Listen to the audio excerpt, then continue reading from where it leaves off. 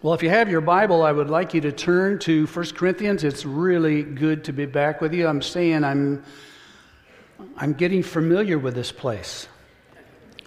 And I enjoy it. I enjoy the people. It's not just the place. I really enjoy all of you. 1 Corinthians chapter 12, we're going to talk this morning about how God has equipped you to serve. And while you're turning there, let me just give you a little background about this church of Corinth. It was started on Paul's second missionary journey. You can read about that in Acts chapter 18. He spent about a year and a half, probably the longest stay that he stayed at any church other than Ephesus. Ephesus he stayed for about 3 years. But he spent about a year and a half, and he's writing back now to them because after he left, there were just all kinds of problems. This was a church that was filled with problems. Of course, it was a church that was filled with people.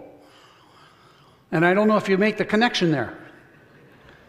But sometimes churches filled with people are churches filled with problems. And this was a church that was filled with problems, a number of problems. They had doctrinal problems. They didn't understand anything about the resurrection. They had wrong views concerning the resurrection. They had moral problems. They were allowing sexual immorality to go on in the church. They were having questions and treating marriage and divorce and remarriage improperly. They were getting drunk at the Lord's table. That's why we use grape juice. Just all kinds of problems in this church that Paul had to write. Well, matter of fact, I'll tell you how bad of a church it was. You can tell it wasn't a Baptist church, that's for sure. They didn't even know how to take an offering.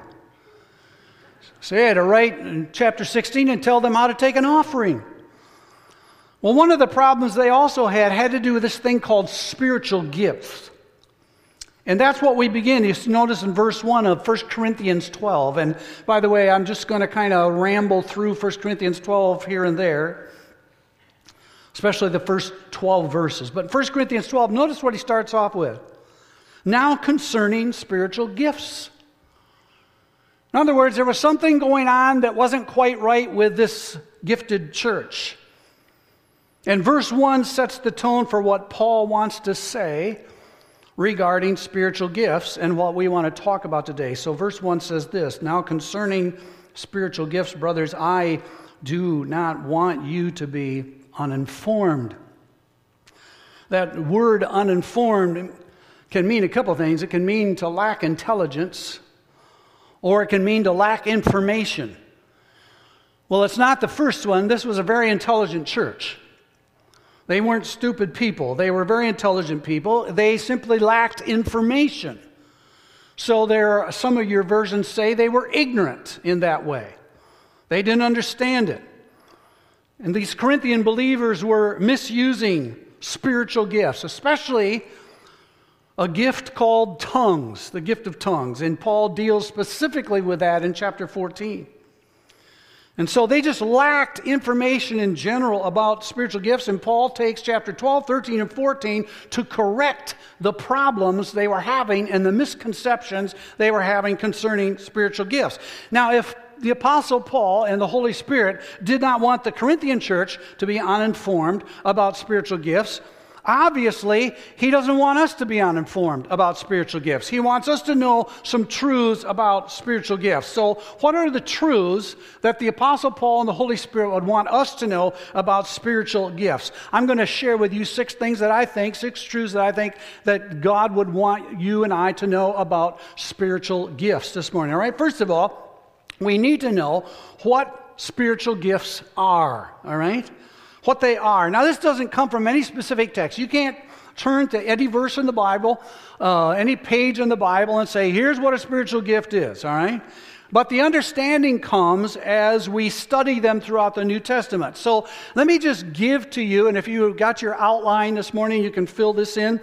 Let me give to you a little description, a little definition of spiritual gifts. It's a very generic definition. Spiritual gifts are the special spiritual abilities given to us by the Holy Spirit for ministry in the church. The special spiritual abilities given to us by the Holy Spirit for ministry in the church. There's three parts to that definition that are important for us to see. First of all, they are special spiritual abilities. Here's what that means. They are things we don't do naturally. They're not abilities that we're born with. The abilities we are born with are called talents. And does God want our talents? Of course He wants our talents. There's certain abilities that you're born with, certain talents you're born with that you can use for the kingdom of God, and the church of God, and the service of God that bring glory to God. You need to surrender your talents to Him. But those are not spiritual gifts. Some people say, well, I have the gift of singing. That's not a spiritual gift, because guess what? You can sing. Well, some of you can. You can sing before you were saved. Lost people sing. I remember asking a lady one time what her spiritual gift was, and she smiled, and with a just very cheerful voice, she said, cooking. And I wish more women had that gift, but it's not a gift. That's a natural talent, all right? Because there are people who can cook without being saved. They don't need to have the Holy Spirit to cook. So a spiritual gift is a special spiritual ability. It's not natural. That's a talent. Gifts are spiritual. They can be done in the flesh. That's what the church of Corinth was doing.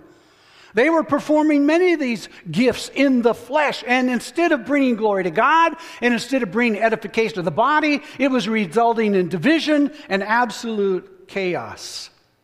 So they are special spiritual abilities. Not only that, we said they are given to us by the Holy Spirit.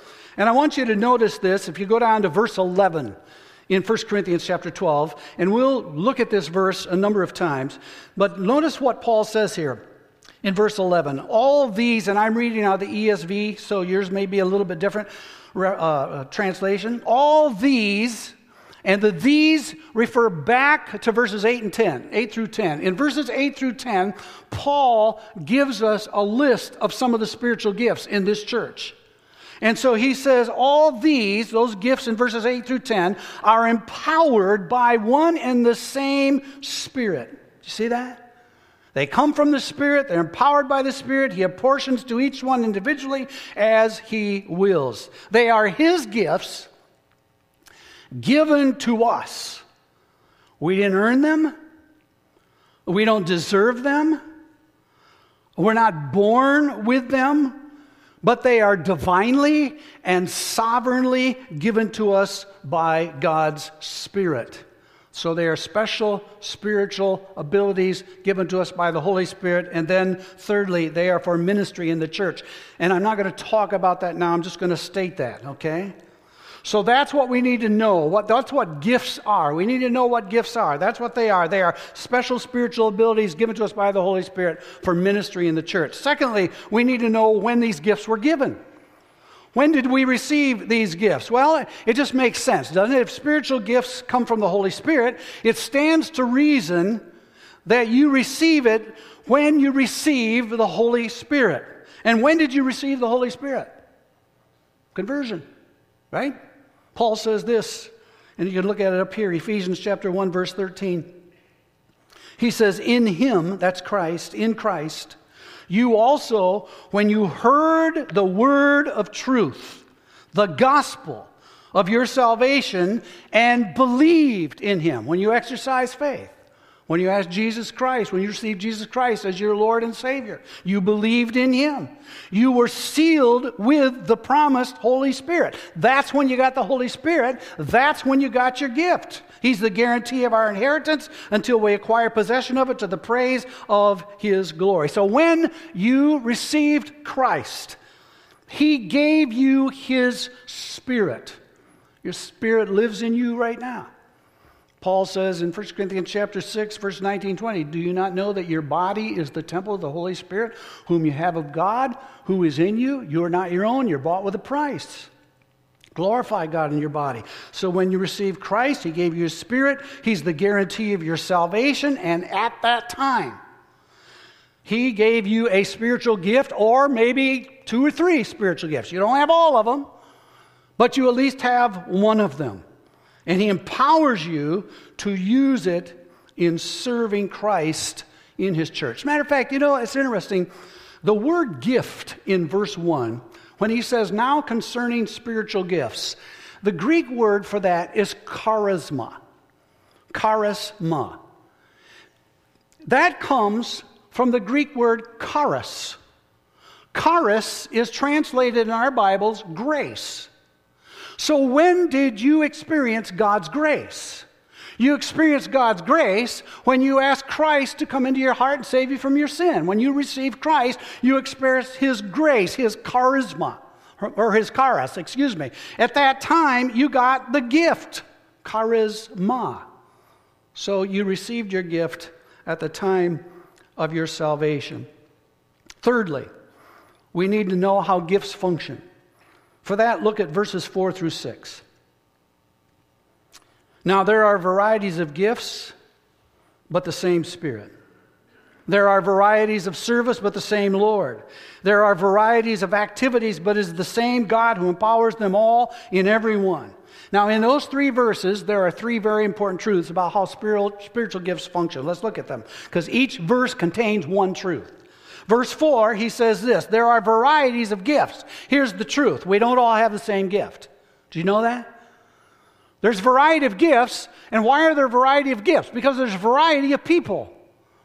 So He gives different gifts to different people.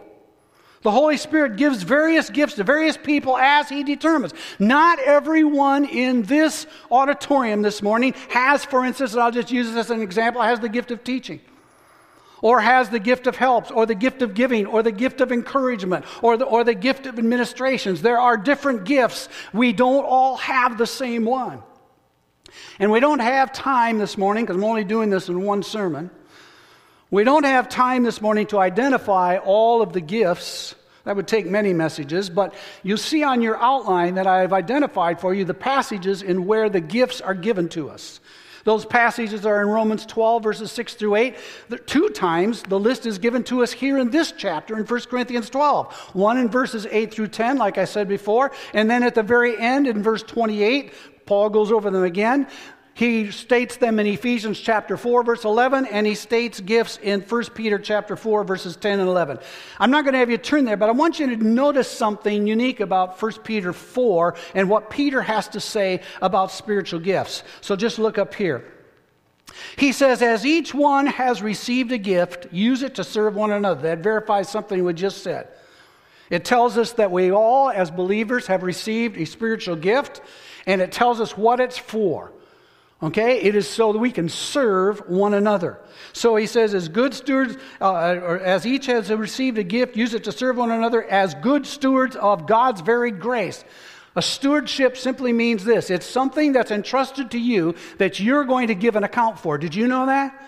In other words, you've received a spiritual gift. God gave you that gift. It is the spoils of Christ's death. It is the result of the working of grace in your life through the Holy Spirit, and you're going to give an account for how you use that spiritual gift. So he says, as good stewards of God's varied grace. And then he says this, verse 11, get this: whoever speaks as one who speaks oracles of God. Whoever what? Serves as one who serves by the strength that God supplies, in order that in everything God may be glorified through Jesus Christ, which, by the way, is the ultimate purpose for your spiritual gift, that God would receive the glory. But what I wanted you to draw attention to is verse 11. Whoever speaks as one who speaks oracles of God, whoever serves as one who serves by the strength that God supplies. All of the gifts, if you take all of the gifts from Romans chapter 12, 1 Corinthians chapter 12, Ephesians chapter 4, 1 Peter chapter 4, if you take all of those gifts and you boil them all down, guess what? They fall into 2 categories. You either have a serving gift or you have a speaking gift. So there are speaking gifts and there are serving gifts, but we don't all have the same gift. That's the first truth that he wants to give to us. Secondly, verse 5. Here's the second truth he wants to give to us about how gifts function. Verse 5 says there are varieties of service. Here's what he means by that. Truth number 2, we don't all have the same arena of ministry. We don't all have the same arena or area of ministry. What I mean by that is simply this: we don't all serve in the same place, and we don't all serve in the same way. Obviously, I mean, if you total up the gifts, you only got 20-some gifts. And there's a lot more than 20 people sitting in here.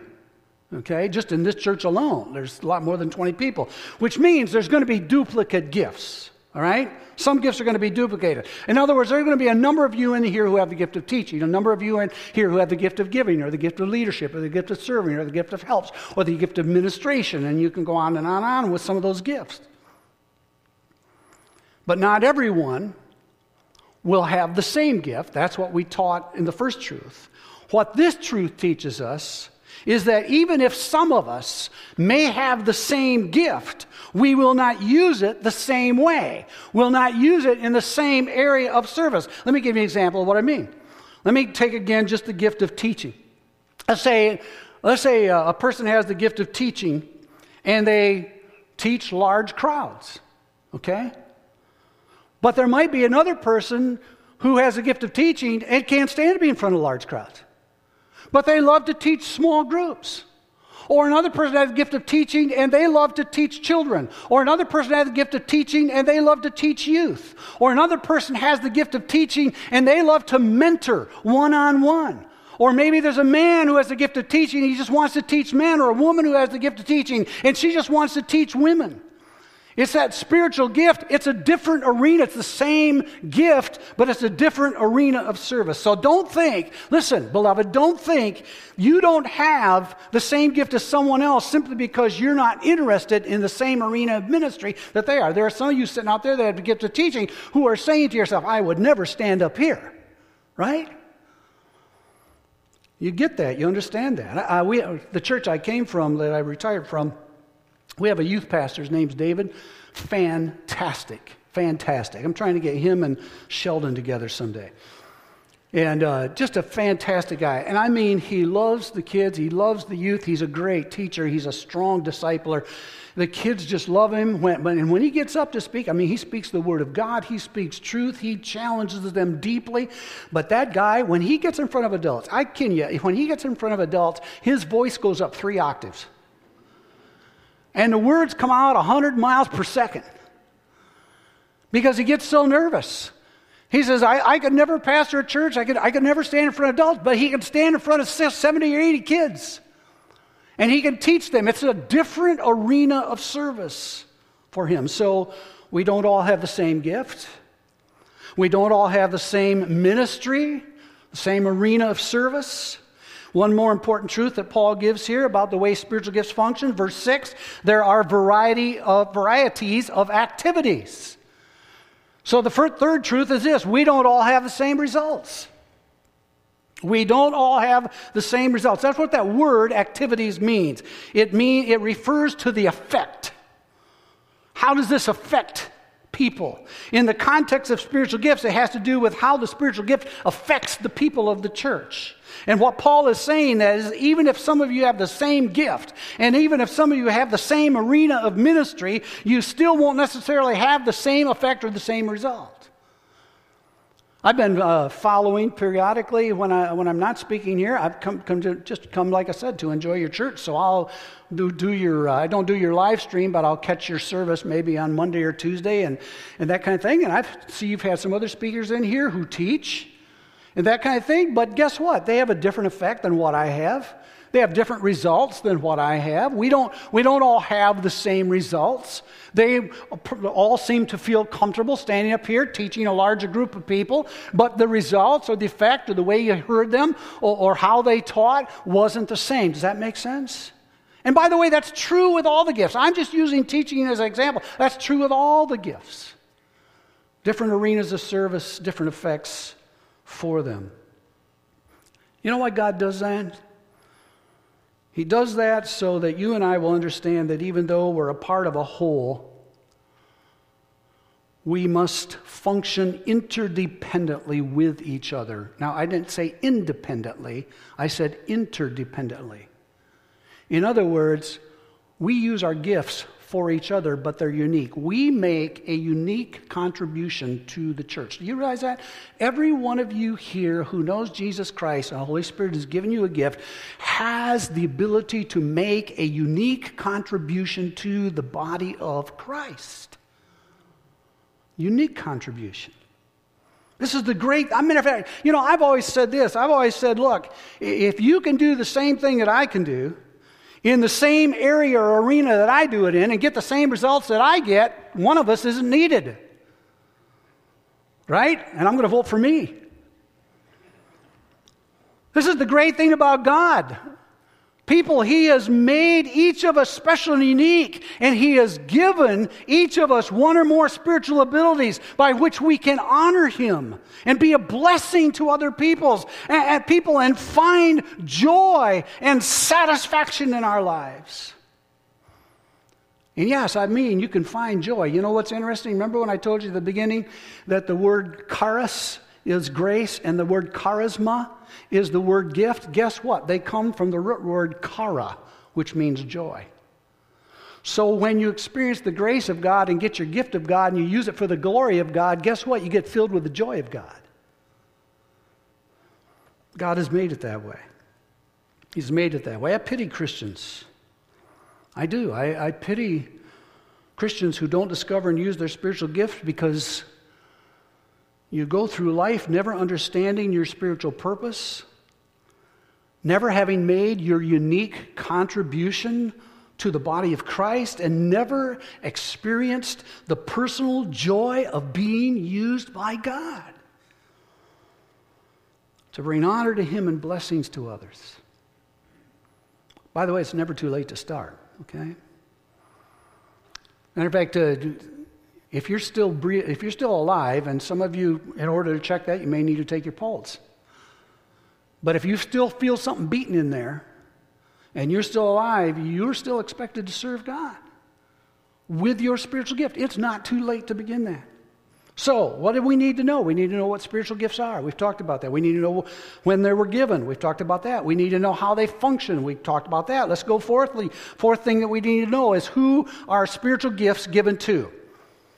Who are spiritual gifts given to? Who receives a spiritual gift? And for that, I want you to notice verse 7 and verse 11, because twice in this passage in 1 Corinthians 12, Paul specifically mentions who receives spiritual gift. Look at verse 7. To each is given. Did you circle that? Some of your versions say each one.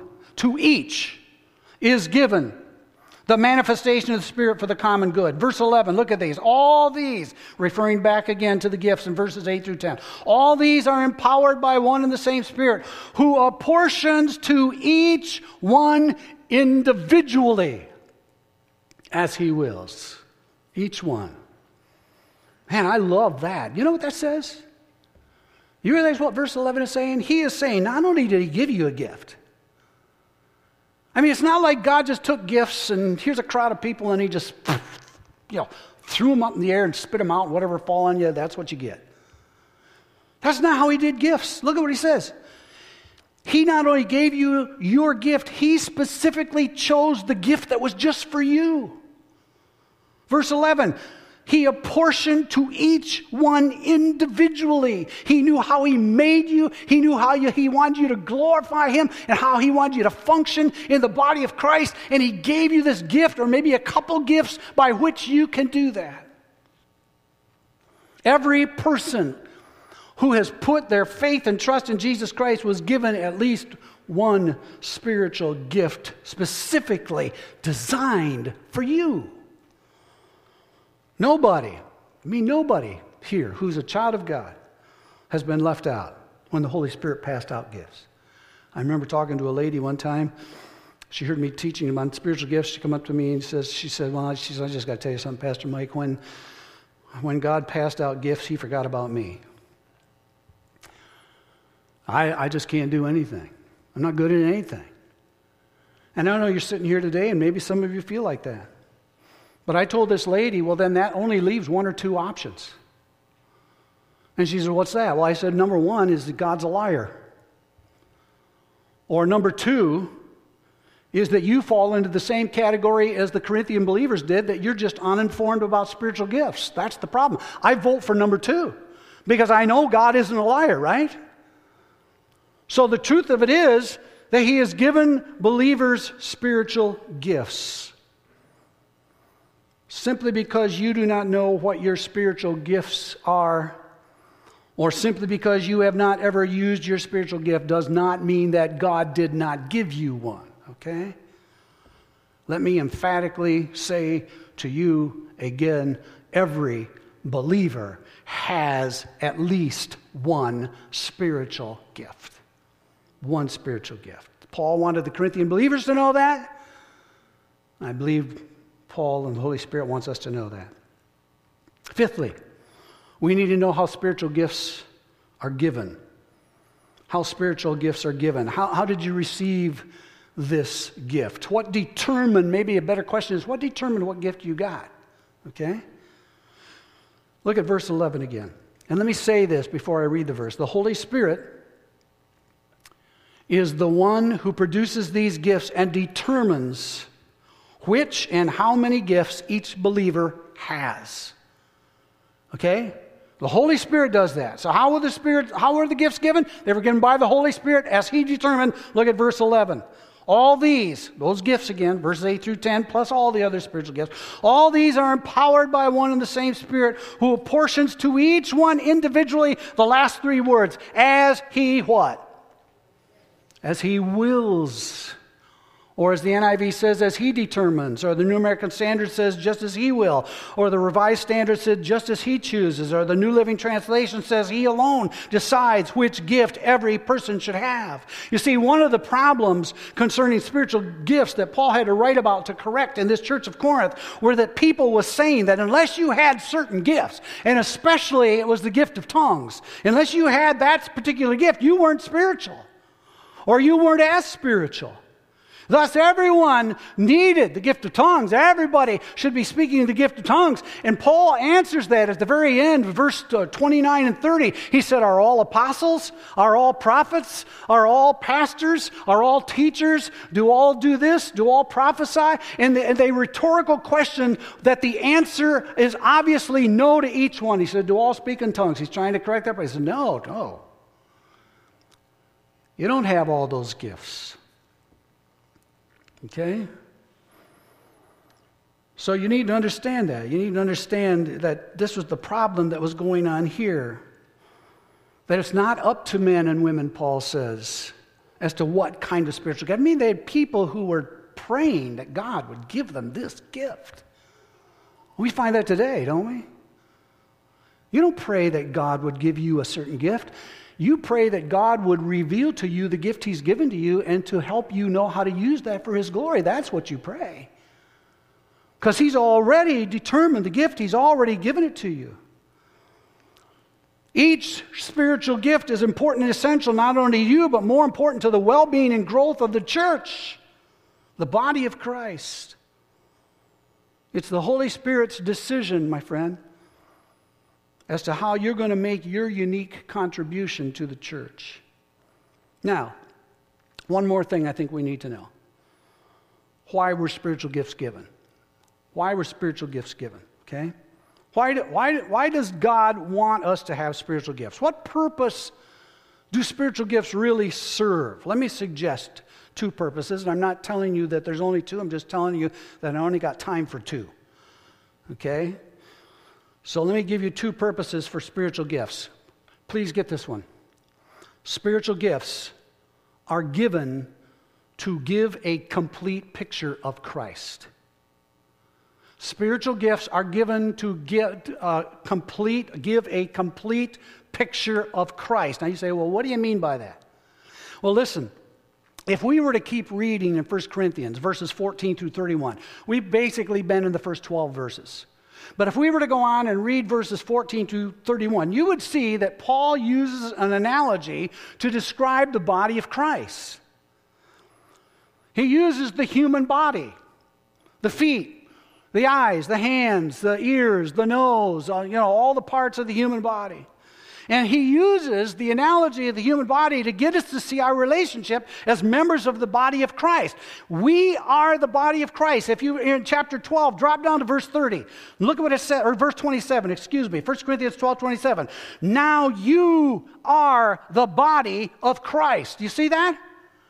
You are the body of Christ and individually members of it. Now hold on to that thought that you and I are the body of Christ, and think about something with me, okay? Paul says that the church, each of us, makes up the body of Christ, okay? What's lacking? Anybody want to take a guess? What's lacking? A head. You want to be a body with no head? I think they have TV programs like that. But there's a head lacking. So what good is a body without a head? Now, if you would, do me a favor. Hold your finger in 1 Corinthians 12 and go over a few pages to the right to Ephesians chapter 4. Ephesians chapter 4. And I want to read something. I want you to see this. And those of you that didn't have a Bible, to be up here, okay? Ephesians chapter 4, beginning verse 11, Paul says this, and he, Christ, gave the apostles, the prophets, the evangelists, the pastors and teachers. Now those are gifted offices. Those are offices, and those are people who have that particular spiritual gift, but they also serve in that office. So he gave apostles, prophets, evangelists, pastors, and teachers, and here's the purpose of why he gave them. To equip the saints, that's all you, to do the work of ministry, for the building up of the body of Christ. That's what it's for. It builds up the body of Christ until we all attain to the unity of faith and of the knowledge of the Son of God, to mature manhood, to the measure of the stature of the fullness of Christ, so that we may no longer be children tossed to and fro by the waves and carried about by every wind of doctrine, by human cunning, by craftiness and deceitful schemes. Now get verse 5. Rather, speaking the truth in love. Get this now. We are to grow up in every way into Him who is the what? The head. Guess what? We have a body with no head. Now we got a head. Who's the head? Christ. The head is Christ. So isn't that interesting? Think about this. Jesus is the head. We're the body. He's the head. Verse 6. From whom, from the head, the whole body, that's us, joined and held together by every joint which it is equipped, when each part, get this, when each part is working properly. When each part of what? Each part of the body. Who's the parts of the body? You are. I am. When each part of the body is working properly, when each of us is doing what we've been gifted to do, look what happens. It makes the body grow so that it builds itself up in love. Stop and think about this. Romans chapter 12, 1 Corinthians chapter 12, Ephesians chapter 4, we are the body, but we're not the head. But here in Ephesians chapter 4, Paul tells us that Christ is the head, but not the body. When Jesus lived on this earth, think with me here now. When Jesus lived on this earth, he had a body and a head, right? Because he was a human. He had a body and a head, and guess what? He manifested in his life and displayed throughout his life every single spiritual gift that there is to give. They're all from him. He manifested them all in his life. He was merciful. He showed hospitality. He served. He helped others. He was a leader. He was an administrator. He was a teacher. He was a healer. He was full of wisdom. He was full of knowledge. He was able to discern. I mean, on and on. He was every single gift wrapped up in one single person. And so when you get your spiritual gift, you know what you get? You get a little piece of Jesus. That's what it is. You get a little part of him. So if you take all the spiritual gifts and you put them all together so they're all functioning as they should, they will symbolically form a picture of Jesus Christ.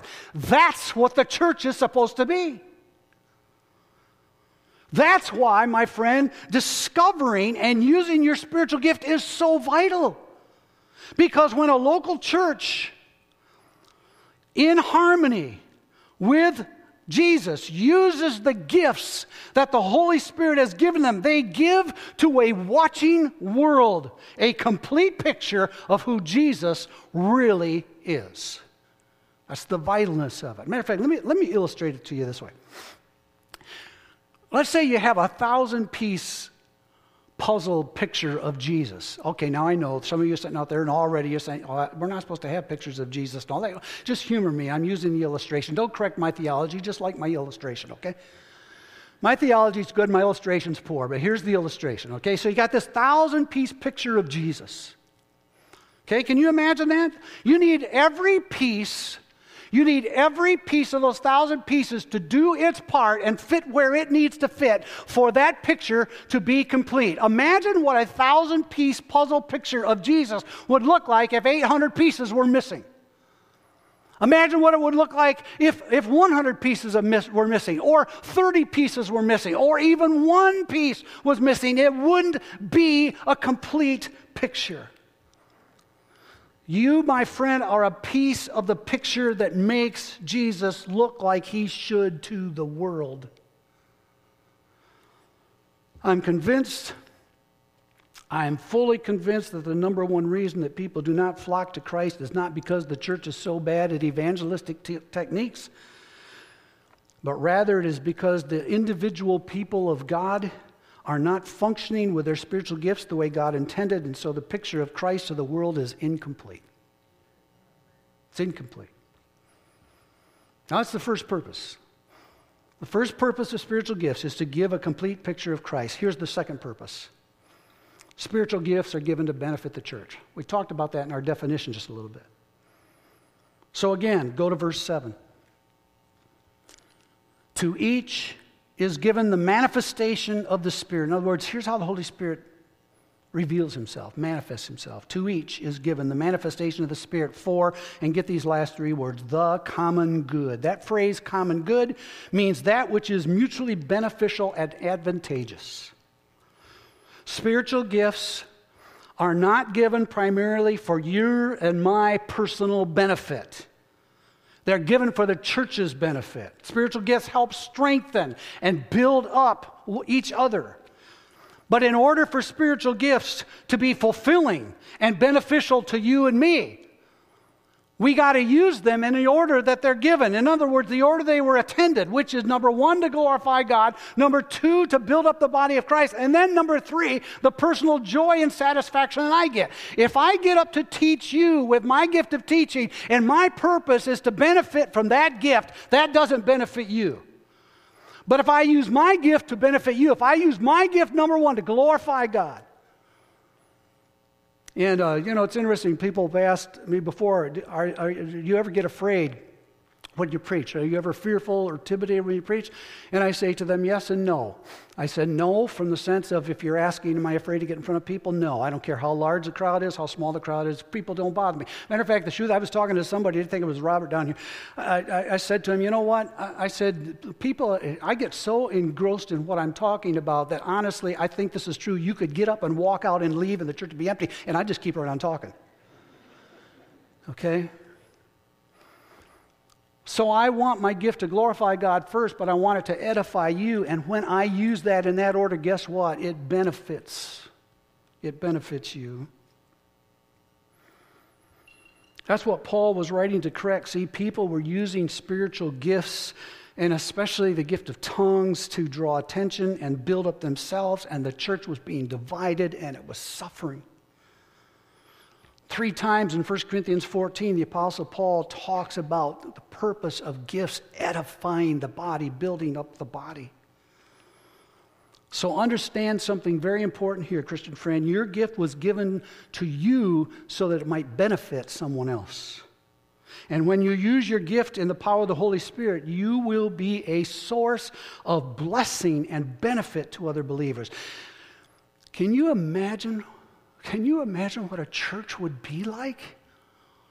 What a church would look like if everybody was serving for the benefit of everybody else and for the glory of God? Wow. What a powerful, powerful church. Well, let me conclude by saying this. I'm going to say something to you as a church body. I know you're in this transition. I know that you're wondering. Some of you are here just seeing how things are going to play out. Some of you are here because you're committed to one another. You're still a ways away from knowing who that shepherd's going to be that comes in and leads this church. But I want to say this to you. You do not have to wait. Please hear me, East Bay family. You do not have to wait for a pastor to get here to become effective, to become unified, to become joyous, to become blessed. What you do need to do is this. You need to start serving Christ by using your spiritual gift to build up the body of Christ here, to build up each other. As a matter of fact, look, if you think that you're going to pay a person to come in and do that, You're missing the truth of what the church is all about. You're missing the truth about the potential that each one of you has to glorify Christ, to edify the body, to find personal joy and satisfaction in serving, because you're serving using the gifts that God has given to you. And you say, well, geez, yeah, Pastor Mike, I agree with you, but you know what? I don't know what my gift is, so I guess I'm just out. Look, let me just be blunt. You're not going to find out what your gift is by airmail. You say, well, what do you mean by that? Well, what I mean by that is just simply this. There isn't going to be some package that falls out of heaven, hits you on the head, and all of a sudden a voice says, your spiritual gift has arrived. Please open. Here's how it works. Here's how it works. If spiritual gifts are for the body of Christ, the church, for other believers, for the people sitting all around you, then the greatest way for you to discover your gift is by starting to serve somewhere. And at some point, others will see or be the recipient of blessing that comes from you using your gift. And it will be the other believers who will help affirm the gift that God has given to you, because it was for them. Your gift was for them. How many of you in here, go ahead, just raise your hand. How many of you in here have ever taken one of those gift tests? Huh? Okay. Anybody flunk? No, I'm just kidding. Don't flunk.